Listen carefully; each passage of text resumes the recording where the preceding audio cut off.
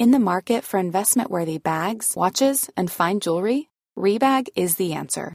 Rebag is a luxury resale platform where each piece is carefully inspected by experts to ensure quality and authenticity. Use Rebag to buy and sell finds from the world's top brands, including Louis Vuitton, Chanel, and Cartier. Head to Rebag.com to get 5% off your first purchase with code REBAGNEW. Shop today at Rebag.com. That's REBAG.com. And use promo code REBAGNEW for 5% off your first purchase. Ready to pop the question? The jewelers at BlueNile.com have got sparkle down to a science with beautiful lab-grown diamonds worthy of your most brilliant moments. Their lab-grown diamonds are independently graded and guaranteed identical to natural diamonds, and they're ready to ship to your door. Go to BlueNile.com and use promo code LISTEN to get $50 off your purchase of $500 or more. That's code LISTEN at BlueNile.com for $50 off. BlueNile.com, code LISTEN.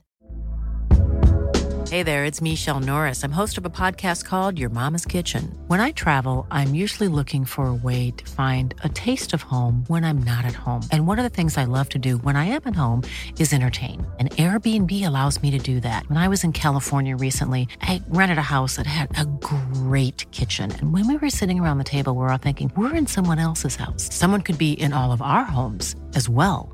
If you have a home, but you're not always at home, you have an Airbnb. Your home might be worth more than you think. Find out how much at airbnb.com/host. When you earn your degree online at Arizona State University, you get everything the nation's most innovative university has to offer. The same internationally recognized faculty, the same nationally ranked programs, the same degree. Learn more at asuonline.asu.edu. At Sleep Outfitters Outlet, great sleep is a big deal. Save 40 to 60% every day on every Sealy, Stearns & Foster, and Tempur-Pedic. Queens as low as $249. Customer exchanges, closeouts, and floor samples. Inventory changes daily, so come in for your dream deal today. With no credit needed financing, expert advice, and up to 60% off retail, it's never been easier to get the sleep and savings you deserve. Go to sleepoutfittersoutlet.com for financing details and to find a store near you. Acast powers the world's best podcasts. Here's a show that we recommend.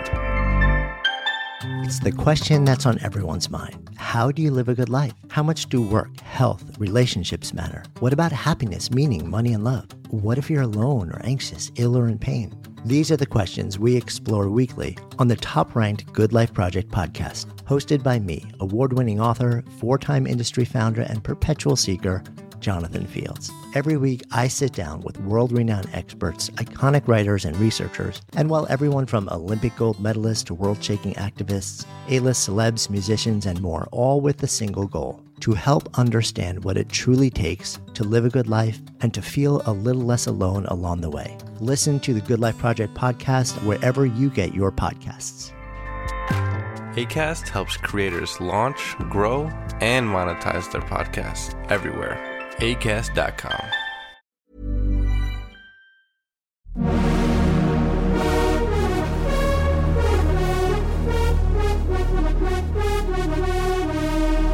You're listening to Pop, the History Makers, with me, Steve Blame. Oh my God, I've just realised who you are. Oh my God. Holy fuck. You know what? I thought that name was familiar. Was that from Sweden? Or I know MTV was on in Australia at one point, MTV Europe at the beginning, but I think it's probably when you were in Sweden, traveling around. It was when I was in Sweden. Yeah. Yes. Yeah. Two old men talking to each other today. Well, Steve Kilbey, first of all, thank you so much for joining me. I want to first talk about how prolific you are as a songwriter, because in a sense you've got like a Zappa-esque body of work in your sort of over 40-year history. Can you give me some idea about how prolific you have been and how that continues? I've always been very prolific. I got more prolific when recording, when I learned in 1977, there was a revolution in technology when TIAC invented the first home 4-track tape recorder, which meant musicians like me, instead of having to go in the studio and deal with all the argy-bargy and all the sort of blinding you with science that the guys in the white coats with the great big machine that you weren't allowed to even, suddenly you had it at home. And when I got one of those, I just was obsessed by it. And I just wrote song after song after song. And then when I had some success, I even wrote more songs. I was like, it was sort of like my, I'd write a song. One night, Grant McLennan from the Go-Betweens and I walked around a house with a pair of 12-string guitars. And I'd say we wrote like 15 really good songs in one night, just one after the other. We were laughing at how they were just coming down the line to us. You know what I mean? Yeah, no, sometimes creativity is that, isn't it? Songs. What's that? Sorry, Steve? Sometimes creativity is that. I mean, I'm a screenwriter today, and when you're in that, when you're in that phase, when you're in that, I forgot what they call it, but when you're in that moment, you just continue. But I want to start about, because all these interviews that I do talk at first about childhood and the early childhood of the artist. So can you first of all tell me what music your parents listened to, what you were brought up around? All right. First thing is, my father was a piano player and he loved music. And as soon as I could understand, he said, music is the most important thing in life. Please get together with a woman who loves music. Because my mother didn't like music. As much as my father loved it, she hated it. Anyway, we were very poor. We were British migrants in Australia. And my father had one decent record when I was 4, and he had a little record player. And that record was Only the Lonely by Frank Sinatra. And it was all these beautiful torch ballads written by the state-of-the-art, recording, and Nelson Riddle doing the orchestrations. And the songs were by all the great songwriters up until, in those days that they had up until the late 50s. And it was just a beautiful album of torch ballads that deeply influenced me about where songs could, just in every way. It made me start thinking about songwriting, and it made me think about how these records affected me. And I started in my own childish way, sort of trying to understand songwriting, I think. And I was always, my dad and I drive along in the car and he'd go, what do you think of this song on the radio? I go, oh, it's pretty good. And he'd go, no, that's rubbish. What do you listen? Why do you think that's good? And we discuss it, you know what I mean? So, yeah. So I was lucky to have that. I was lucky to see my dad playing the piano, and, it seemed like if he could do it, I could do it. But that Frank Sinatra album, I mean, the songs are Only the Lonely, Each Place I Go, Only the Lonely Go, It's a Lonesome Old Town, Widow Weep for Me, Guess I'll Hang My Tears Out to Dry. How did you feel emotionally? Can I tell you about the one that got me the most? And strangely enough, you haven't mentioned it. Angel Eyes. Angel Eyes. Angel Eyes was about his girlfriend who was obviously Angel Eyes. And there's a line, Angel Eyes, that old devil sent, they burn unbearably bright. I've got to know who's now the number one. It was sort of like like a song. It was like equivalent of a movie like Bell, Book and Candle that starred Kim Novak. It sort of had magic. It had the devil. It had angels, and it had sort of a slightly nightclubby, gangstery, and it was all there in that one song with this wonderful descending bass line and the way Frank sang it. And the last line in the song, excuse me while I disappear. And as Frank disappears, there's all these little instruments going, like a movie that goes, there will be more to this story. And it was just like, to a 4-year-old, it was just absolutely, it gets me so much more than anything else. Maybe because that was the first thing that rushed into my mind. After that, all songs had to measure up to that in some ways, especially if you're going to do a sort of a sexy, slinky sort of torch ballady number. That was a very high bar I think. What were your parents going through to be fans of that album? Because, you know, as I sort of mentioned, it's such an emotional, and you talk about it being, you know, a torch song album. Did they have a good relationship? You mentioned that your father was obviously culturally aware and very enthusiastic about music, and that your mother wasn't. So I just wondered what sort of family that they were, and whether they were supportive, whether they were around, or whether they were... Look, first of all, there's one thing I've got to share. My brother unearthed some film of them right just before they got married. And my dad's sitting at a drum kit, and he's got a rolled up white shirt. It's in a backyard in London. He's got a rolled up shirt. He's got a cigarette hanging out his mouth. He's playing drums and going like, yeah. He looks like Mick Jones. His hair, he's sort of like, yeah, what? Sort of, yeah, I'm playing fucking drums, right? And then the camera pans to my mother, who's standing there like neurotically bored and sullen and like so unimpressed with the drums, the party, the cigarette, the whole thing. She's like completely like, fuck, this is boring. Sorry, you probably can't swear on your show, can you? Yeah, you can swear as much as you like. Don't worry about that. So, but look, when the time came and I said to my dad, will you help me out with rock music? He was the endless guarantor on an endless, he started me off at first. He went, here's your bass, here's your fucking amplifier, there you go. And from then on in, he wouldn't just buy them for me, but what he would do is go guarantor on loans when I'd get into hire purchase for them. So and then when I became a singer, in those days, singers had to have their own PA and microphones and then something to drive all that stuff around it. So my dad was endlessly, and then as I wanted to update, no, Dad, that was a column PA. Now I want bins and a mixing desk out the front that a guy's going to actually sit behind, because before that, singers did it all on stage themselves, and nothing was mic'd up. So you know, my dad really supported me through that and never really complained, and sort of he sort of How did you feel about my mother? Sorry, your mother. My mother was like, "Oh, that's nice, son. That's nice, you know. Hey, Mum, I just bought a PA and a bloody bass guitar, and the whole lot cost $5,000. That's nice. What do you want with your egg and chips tonight?" You know, that would be her attitude.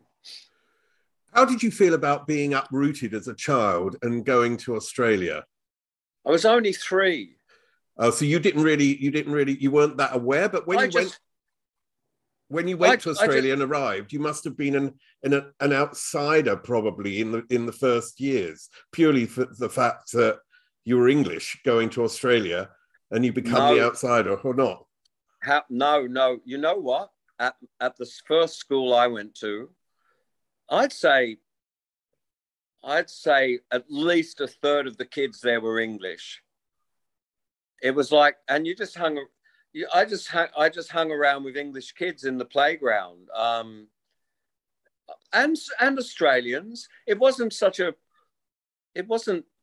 was a little bit, to be an English adult was definitely an advantage, and to be an English kid was definitely a tiny slight disadvantage in this ridiculous microcosm of a high school in Wollongong, of an infant school in Wollongong in 1959. But still there was a sort of a drive towards being Aussie. I mean, I'd like to talk about drive, because drive, I mean, if I look at my life, my father was an emotionally absent father. So he wasn't, you know, like your father, who was culturally aware and also believed in the value of culture. So, and I didn't really feel like I had a father in my life. And my mother told me once he died, and they'd been separated for years, that he didn't want a third child.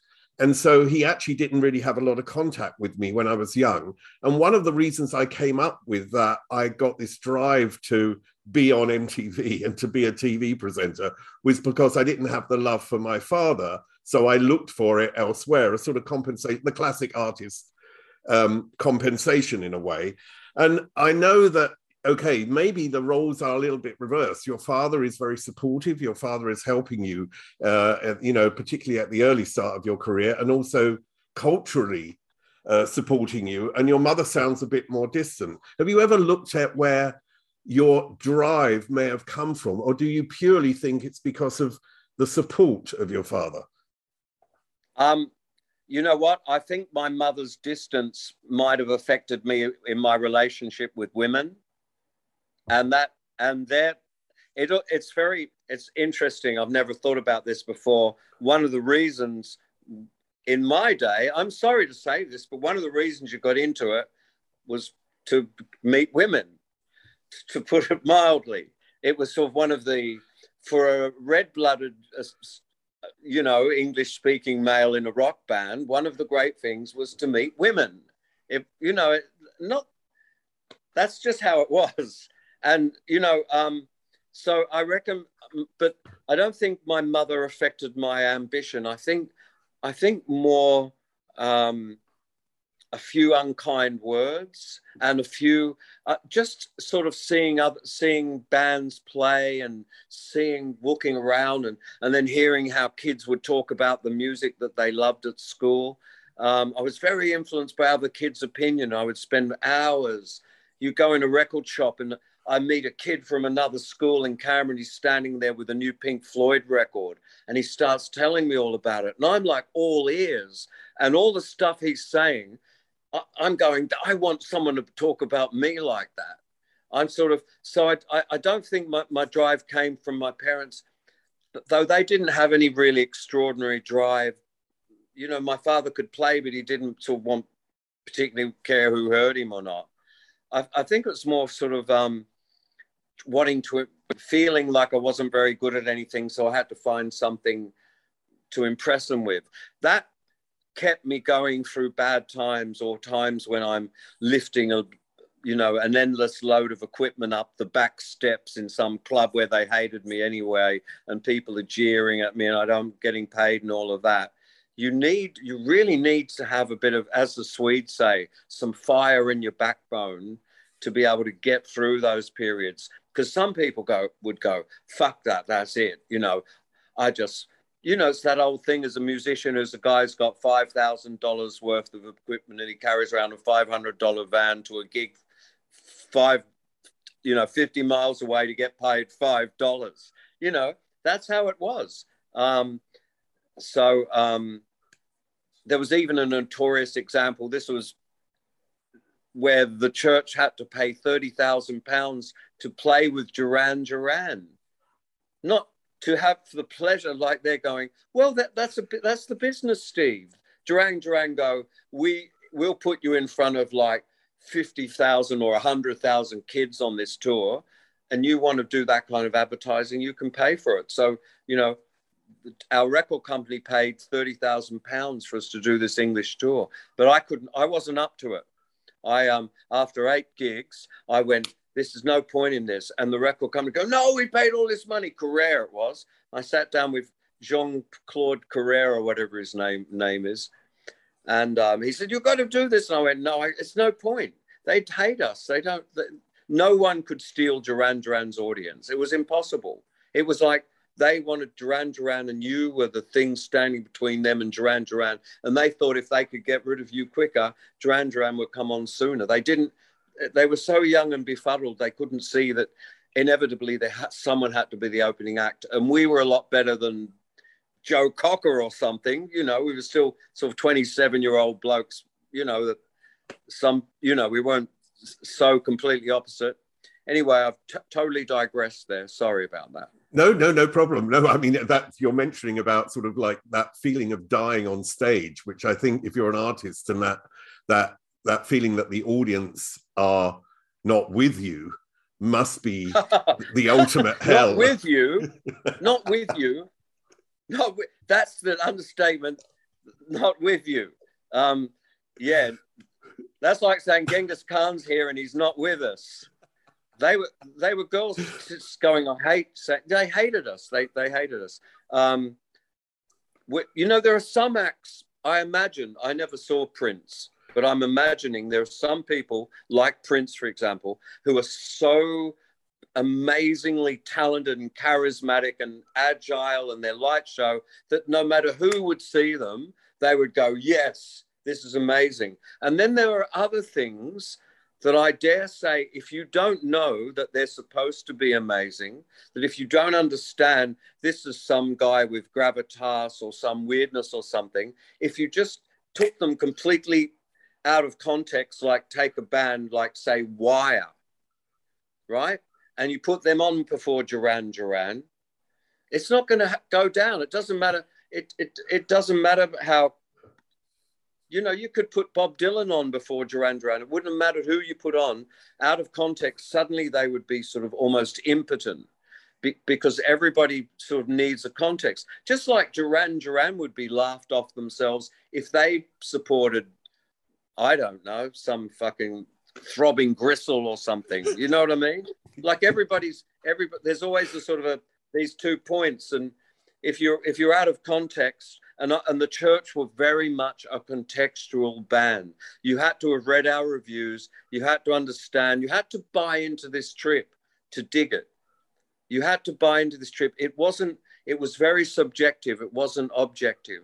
So quite often we still do. We seem to be suddenly, you walk on stage and go, oh my God, they're not gonna like this at all. The influences that you had as a teenager are very similar to mine because we're not that far apart in age. And I've seen interviews where you mentioned Bowie and Bolan. What did Bowie mean to you back then? I can't talk about one without talking about the other, because Bolan was John the Baptist to Bowie's Jesus Christ. Bolan, you had to have Bolan. Bolan had to soften you up and open it up. And without Bolan, Bowie couldn't have.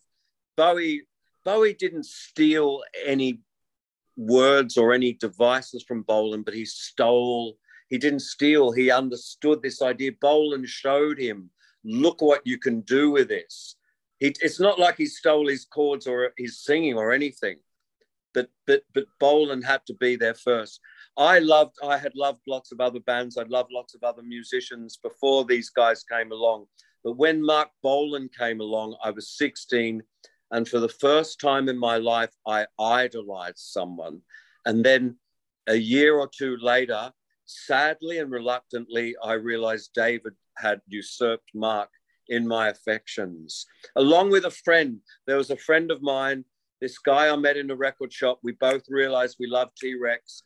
He'd already gotten into David Bowie, and he and I were like just ringing up each other for hours going, oh, have you seen Mark's?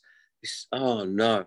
Yeah, no, I can't. You know, have you seen what Mark's shoes this week he's wearing? And David said, you know, he'd rather blah, blah, blah. And we talk about all this stuff for hours. It was so important to us. And one day we had to sadly admit to each other, Mark had released this album. He'd released Tanks, and we both realized he'd lost his magic touch. And at the same time, Paul, my friend Paul, had lent me David Bowie live in Santa Monica, a bootleg, not even Ziggy Stardust. He'd give me the bootleg of which was Ziggy Stardust and sort of all stuff from the old days when Bowie doing his old stuff, but now when all the world was very young, mountain magic heavy hung, strange games I would play then. And it was like, whoa. And it was like, one had to go, this is it. It was like, so David Bowie, like when the penny dropped, and I'm sad to say it didn't for me immediately. It didn't for me. He had earlier given me Hunky Dory, and I saw begrudgingly like, yeah. But when it turned into Ziggy Stardust, I don't know how anyone could have resisted that. It was the absolute best on every level, the best songs, the best playing, the best looking guys, the best words and lyrics, the best production, the best record covers, everything about it for a while there. And it kept on going for me. Beyond that, I sort of became a really big fan of Bowie. and sort of considered myself quite a sort of an and Boland too. I would consider myself quite an expert, considering the number of books I've read about them, the number of fucking times I've listened to their records. It's like, you know, my head is full of that stuff. Bowie for me represented also a place where I wanted to be. I mean, obviously this is very different because I'm a gay man. And for me, Bowie represented a world I could be comfortable in, not just because he'd sort of said that he was bisexual, but it was more about the audience of Bowie, and everyone that was into it was much more the sort of outsiders of society. Do you know what I mean? It was very much the people Totally. that I liked. And so Totally. That was for you as well then, in a way. I was mincing around. My mother would come home and go, Stephen, you've been in my makeup again. I told you, don't put the pond cream there. And then my mother helped. When I was 19, I dyed my hair bright red. My mother helped me do it. My father came home, sat down at the table, and he had like cognitive dissonance. He looked at it. He looked at my hair, and his eyes refused to tell his brain what was going. He looked at it and went, "What's for dinner, darling?" And he just couldn't dig it. No, I was like, I embraced every bit of it. The whole thing was a total package. It was a world. It was a world. It was a sound. It was a feeling. It was the other people who, if you met someone who was into it, you know, like I'm walking around Canberra in 1973 in Australia with my hair dyed bright red. I attracted, you know, people got the message, "Oh, you like David Bowie?" And I remember my proudest moment one time was driving home from work with my bright red hair. And these guys drove past, and one of them held up a picture of pinups and went, "It's you, it's you, it's you." And I was like, fuck, I've made it. Well, I'll tell you my story about having a Bowie Ziggy Stardust haircut.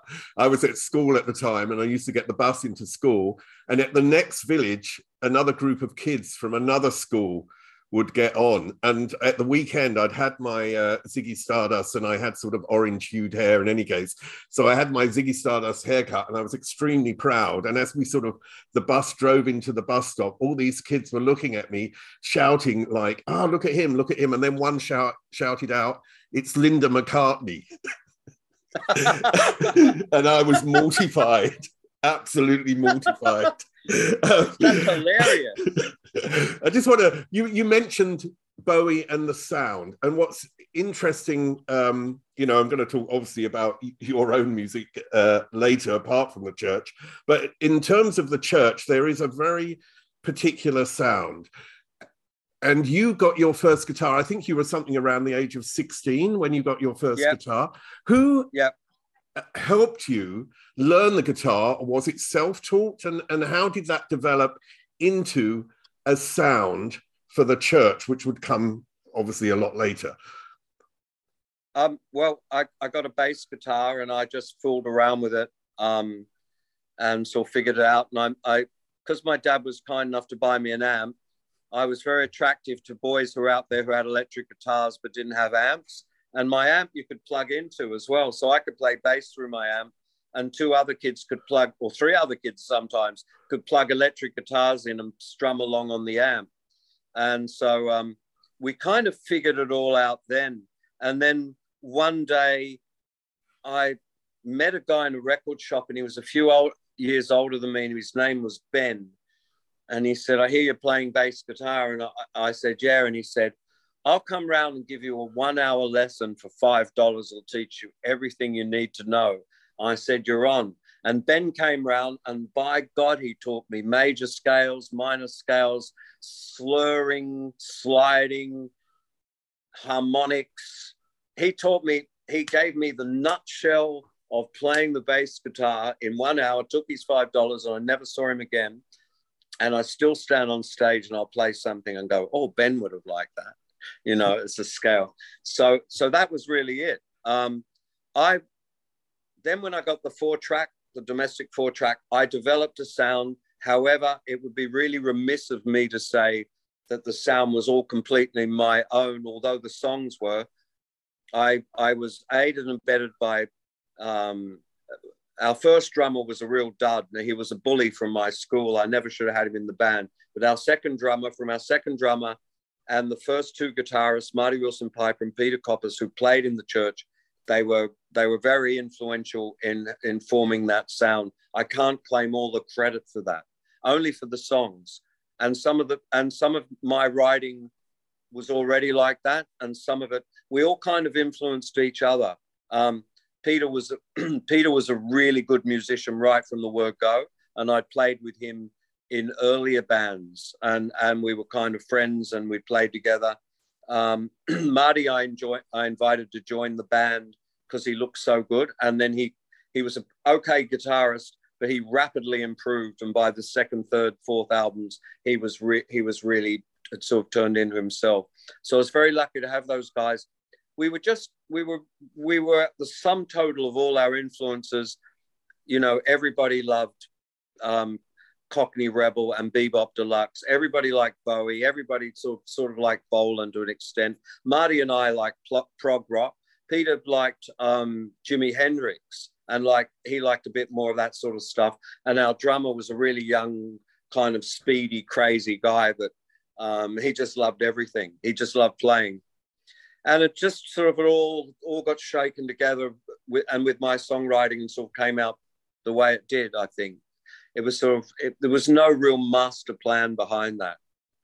I mean, Of Skins and Heart was an early success, and it defined your sound in many ways. And it's something that you've revisited in an acoustic version yourself.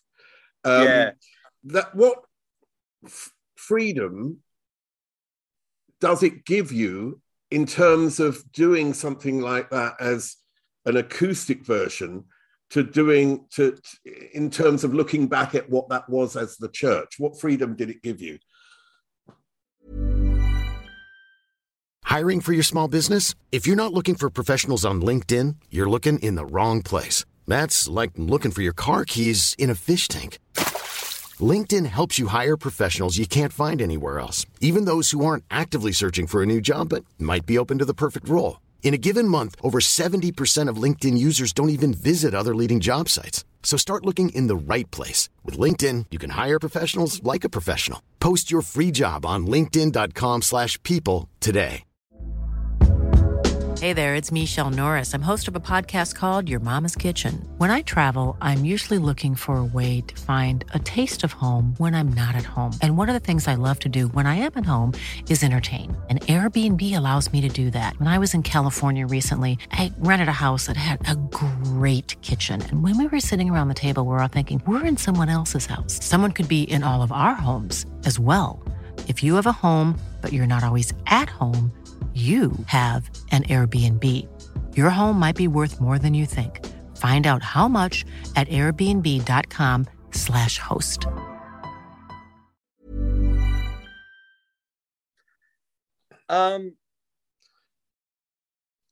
It let me settle some sort of ideas. I thought some of the record was sort of. First of all, let me say this. I wouldn't have done it except I met a guy who sort of said, why don't you do this? I've got a record company. It's one of the things I'm sort of like to do is put out reissues of records or records done acoustically. He was really into that idea. And I'd been doing some shows playing the first 4 albums. In one night, I'd do the first 4 albums acoustically. And it was sort of like an interesting, just one of those things old rockers do. You know, it's like after a while, if you've been around long enough, you go, wow, I wonder what the acoustic version of my old rock and roll songs would sound like. You know, I can just do it on my own and put it out and probably sell a load of copies and make a load of moolah. You can't ever discount that factor. Steve, I didn't have a burning need to do that. It was more expedient to do it. But there's a challenge involved, though, isn't there? There's a challenge involved when you're actually redoing songs. You know, I mean, songs like The Unguarded Moment or Is This Where You Live, which have sort of etched into the minds of so many of the Church's fans. So for you, there is a challenge to do those as an acoustic version, I would have thought. Yeah. It's not too far a stretch. I just think about what those other guys played and sort of like what I could manage. And sometimes I sort of, for interest's sake, I slow them down and slow them right down. So a song that, like, when I do these acoustic versions, a song that might have been quite fast becomes something else. Sometimes I change the time signature. I always say to the audience, when I made that album, at that time in Australia in 1980, there was very much this guitar thing called mute palm ostinato, which sounds like jig, jig, jig, jig, jig, jig, jig, jig, jig, jig. You know what I mean? Every song on the radio is going jig, jig, jig, jig, jig. All the American bands, jig, jig, jig, jig, jig. And a lot of it got onto the record. I sort of didn't really notice that that's what should be happening. And then the chance to do it acoustically is to slightly redress some of that. Like, here's this song without juke, juke, juke, juke, juke. You know what I mean?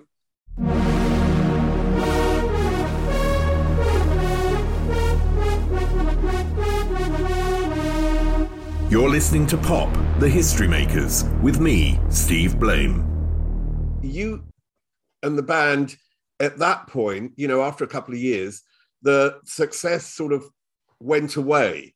And it must have been a very difficult moment in terms of thinking about what do we do now? Because it does sound like the initial point was about orientation towards success.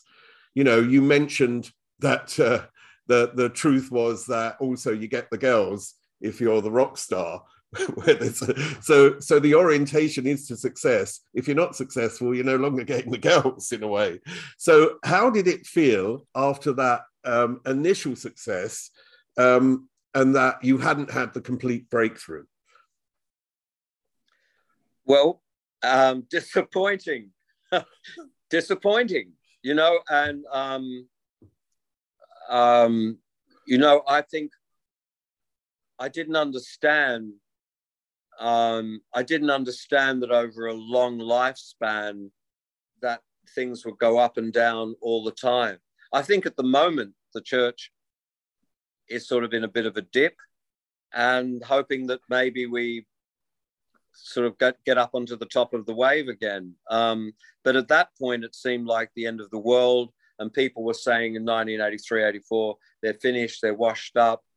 People weren't so many people coming to our concerts. Really people were saying, oh, they're old hat, they're washed up.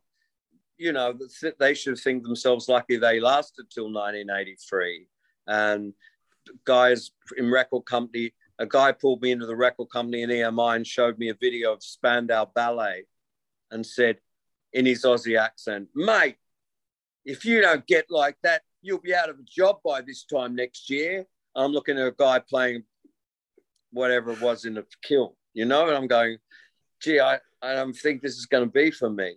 And then, you know, American record companies at the time we got dropped and nobody wanted to sign us up. And then Warner Brothers signed us up and dropped us again. And it was sort of like and some people in the British press liked us and some thought we were hopeless. And, you know, the latest tour we're doing in Australia is called Suffer the Slings and Arrows of Outrageous Fortune. And you've really got to learn to do that. But when it first starts happening, like, I was really cool with not being successful. And I would slog away, and I wasn't reproaching myself. I'd slog away. But once to taste just that little bit of success and then feel it sort of, it's like sitting in a bath that's getting cold and you go, oh my God, the bath's getting cold. That's what it feels like as the sort of popularity ebbs away and the attention and all the, you know, you're no longer the cause célèbre. I mean, at that time, I just wondered, I talked about this before, about the idea of compensation for the artist, but the stuff that you've made in the last few years, something like Hall of Counterfeits, is much more introspective. It's very deep, and it feels like there is more of a compensation going on in that sort of music. Do you know, because what I mentioned at the beginning, I'm a screenwriter, and obviously I write about the themes that have been important in my life, and they do provide a sort of therapeutic journey as well.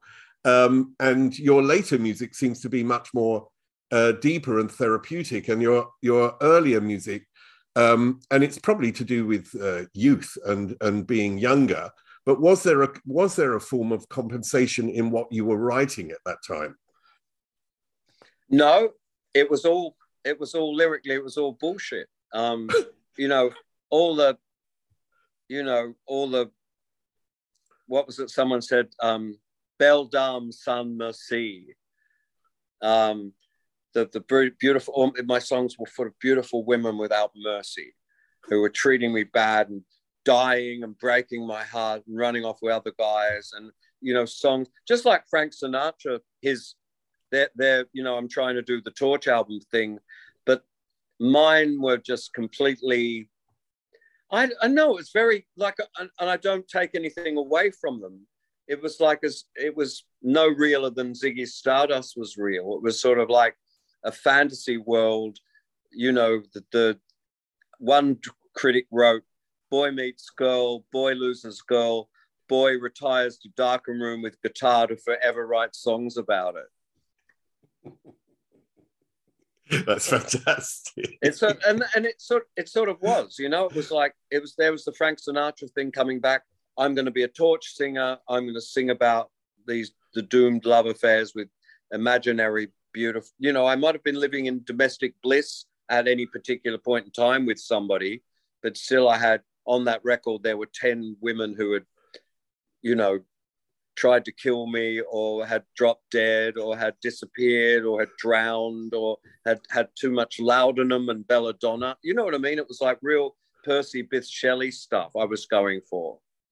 I mean, one of those women was the and I've forgotten her name. I've written it down somewhere. The Swedish woman who you wrote Under the Milky Way with, or I presume, in a sense, was part of the inspiration of that. I know you've told the story a million times, but it's something that I really want to hear again about how that came about, and also whether that song had any relation to what was going on in Sweden at the time, because Sweden has a sort of history of folk music, and in the 80s it was changing and developing immensely, because it was so many people from outside Sweden were coming into Sweden as well. They had a sort of change in their music scene in the 80s, and I just wondered how much in relation to Sweden, in relation to her, was this song developed?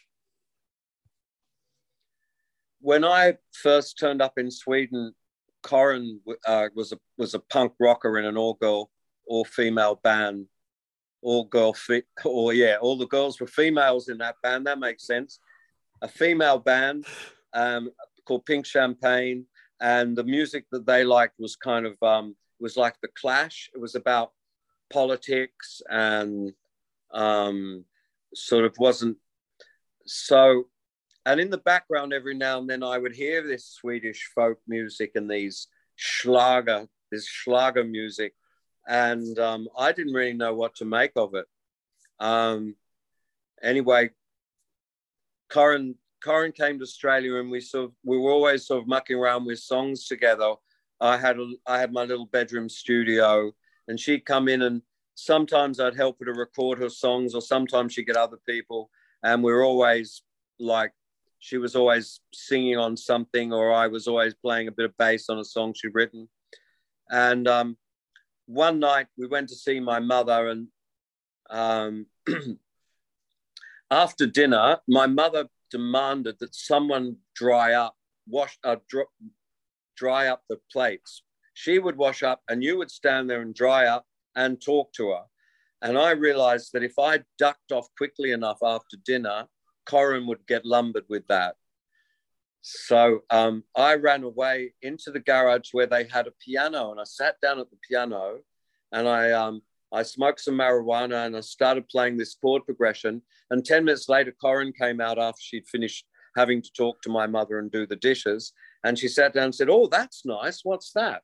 And I said, "I don't know, just something." And we just sat there, and she sort of encouraged me. "Dad, keep playing that. That's really good." I said, "You really think so?" She's going, "Yeah, yeah, yeah."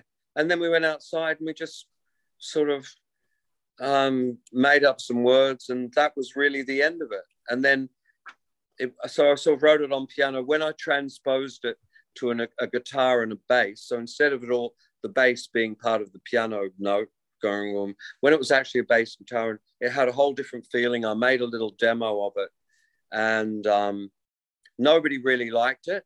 But our manager, the one brilliant thing our manager ever did, he spotted it on my demo tape with all the other songs, and him and the drummer, who ironically never got to play on it because they used this drummer in America,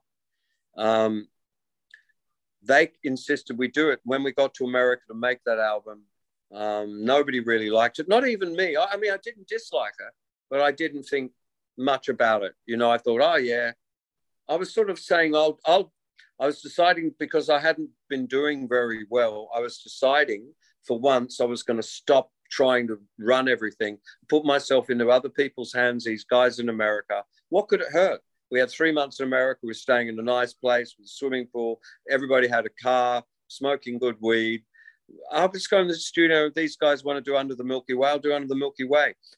We tried it at rehearsal. They didn't like it. They sent me in a studio in the middle of this complex. It was called The Complex. And in the middle of the complex was a little studio, and there was a guy in there who was like this nerdy guy, and he liked smoking weed. And we sat in there and we put Under the Milky Way together on this instrument called a synclavier. And we gave it back to him. The other guys did all their things. The producers decided our drummer wasn't good enough to play. They got in, I think it was Russ Kunkel, who played it on these kind of synthy drum things, not a real drum kit. And he sat there, I remember watching him, and it was something, they worked on it for hours, getting this drum beat exactly right. I don't think that would have happened if Richard had played on it. The record was put together. Clive Davis came in. Nobody thought about Under the Milky Way. And Clive Davis heard the record. We didn't play it to him in order. It wasn't sequenced, I don't think. We played him this, we played him this, we played him this. But when we played him Under the Milky Way, he turned around and went, "That's it. That song is a hit." And then from that moment on, everybody's attitude towards it changed. And he said, "That's a hit." And then as he walked out of the studio, each of the guys that were with him stopped and shook my hand and said, "That's a hit." And then the next guy go, "That's a hit." And the next guy, "That's a hit." And they all said that on the way out. And then they made their own prophecy come true. They couldn't have done it, but when he said it, he like made it happen. He said, "This is going to be a hit." And they, for example, they took all the journalists into observatories and played them the album, and they tilted them back and opened up the whatever it is and did all that stuff and played the album to them. They wined them and dined them and, you know, courted them, and they really made it happen. And then we got in that incredible position where, you know, every now and then on the charts, there's a song that's sort of usually a bit too subtle to really be on the charts, but everybody sort of feels when they like it, they really congratulate themselves like, "Wow, I like Year of the Cat by Al Stewart." You know, it's not like the other shit that's on the radio. It's sort of subtle and has a story, and, you know, it goes somewhere and has these whimsical plays on words. Under the Milky Way became a version of that. It's sort of like, it was a sort of very subtle hit, and, you know, people kind of really people like every now and then for a song to come along that's kind of not your bash them over the head pop song. It's something that's sort of whimsical, or, you know, isn't it about also that?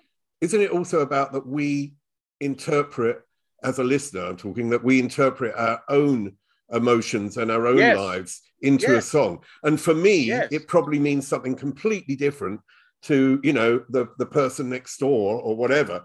They're thinking of a completely different. To me, it's an amazingly romantic, I mean, a very sort of like beautiful romantic projection of what I would like in my life. and there you go. Yeah, but that song has had a life of its own because of that, hasn't it? It's okay.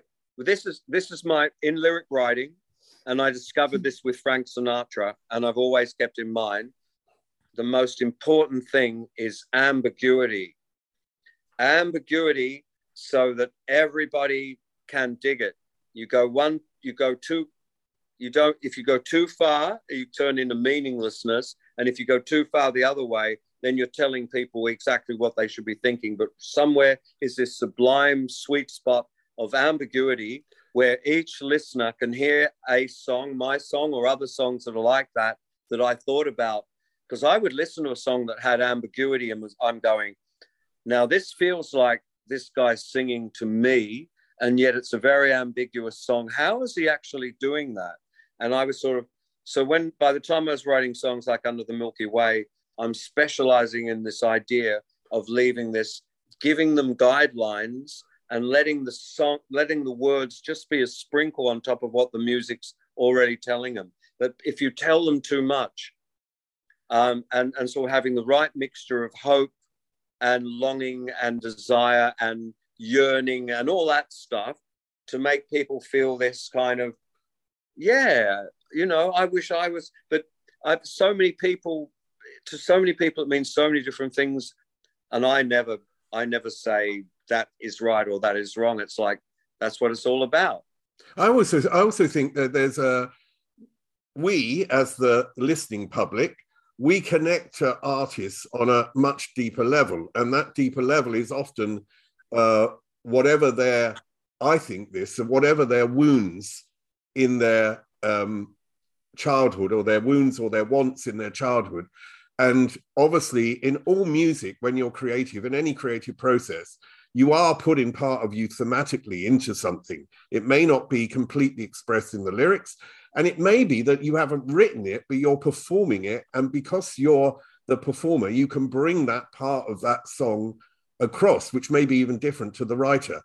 How we connect as the audience is we have our own wounds, and everyone has their own wounds in some way, however small and big they are. And in some way, the wounds are what connects us through the music. Do you think that's a logical theory? I mean, I can give you examples in terms of just a singer like Tina Turner, who said when she was 45, I think, in her biography, that she'd never experienced love in her life, not from a man, not from her parents. Yet her greatest hit was What's Love Got to Do With It, written by Terry Britten. Stevie Wonder, sort of similar experience. His father was incredibly violent, and Stevie, when he was a very young boy, witnessed that. And his mother packed the kids in the car, went to Detroit, and the new life started. Stevie Wonder has a child, and he writes, "Isn't she lovely, made from love?" Possibly because he felt he wasn't made from love from his father. The reason I connected to that song is because I felt exactly that my father didn't love me. And I played that song endlessly. So I think there's some sort of deeper connection going on. And I don't know what to call it in a way, but it is, I think, to do with our own wounds, your wounds, an artist's wounds, where we connect somehow through the ether, and the music is the trigger for that connection. I agree. I agree with a lot of what you say, but I don't think it's only the wounds, though the wounds are important. But I think it's also the when the really great, when the Dylans and the Bowies and the Bolans imagine a world, and they back it up with this special music, and when it isn't always about wounds, it's also about sort of like, wow, it could be like this, or for the 3 minutes that I'm listening to the song, I've entered that world. And not only that, but every time I put that record on, if I sit there and play it over and over and over, I will enter it. And some of those songs are so good that even 50 years later, I can still put it on and still enter that world. I mean, that's really the gift that goes on giving, when a song can go on doing that. I don't, for example, with me, I have no great wounds. Like, yeah, my mother wasn't that jazzed on me, but I never got beaten. I never got molested. There was a roof over our head. I went to a school where kids weren't flogged. You know what I mean? It was like I had a very woundless, like relatively woundless life. Nothing really bad ever happened to me that I didn't cause myself. So I would imagine, I guess if I was sometimes singing about wounds, I was singing about imaginary wounds, like a writer, when you write a screenplay and someone in the screenplay has an unfortunate experience, you've got to imagine that if that hasn't actually happened to you. I guess that's what I sort of did as a songwriter. I'm sort of like, it's like there was no way I could have done all the things that happened in the song. I was too busy touring around and being in studios. And yet in the albums, as I say, there's all these wonderful catastrophic sort of love affairs all sort of going wrong that never really happened. So definitely wounds, real and imaginary, definitely bind people together. There's this feeling you get when you're at that right age, when you're between 12 and 18 or whatever it is, and the right musician comes along and you get that connection. It's like, it's something you can't even, you can never really properly grow out of, and you can never analyze it away. You can never go, oh, he used to look silly doing that and these silly words and all that. Yet still, the magic will remain in the music. You won't be able to resist it. It's like it's become part of you. But after that age, after that sort of very impressionable age as a young man or woman, between 12 and 18, I don't think things can sort of take their deep root in you anymore. Things become pleasant and you like them, but it's not like the stuff that happened in those teenage years, which is like when you were boys are looking for mentors back in Greece, and you would meet some guy and he would teach you everything he knows. When you sort of listen to David Bowie, when you listen to Ziggy Stardust, he sort of teaches you everything he knows, and he promises you everything that's good, But it is no doubt a really, that thing grabs you, and then you're grabbed forever. That's amazing. Steve, I'm going to end it there. And the reason I'm going to end it there is because I'm going to ask you if I can come back and do another hour on your projects, your music, and bring that really up to date, because I think there's definitely another interview in there. Steve Blame, I've always got an hour for you. Brilliant. What a lovely man. And I just want to say one thing at the end, because I think it's really important. You have made an enormous contribution to popular culture, and I want to thank you for that. So, Steve Kilbey, thanks Steve. Very much. Thank you. Humbly, thank you very much. I'll speak to you soon, mate.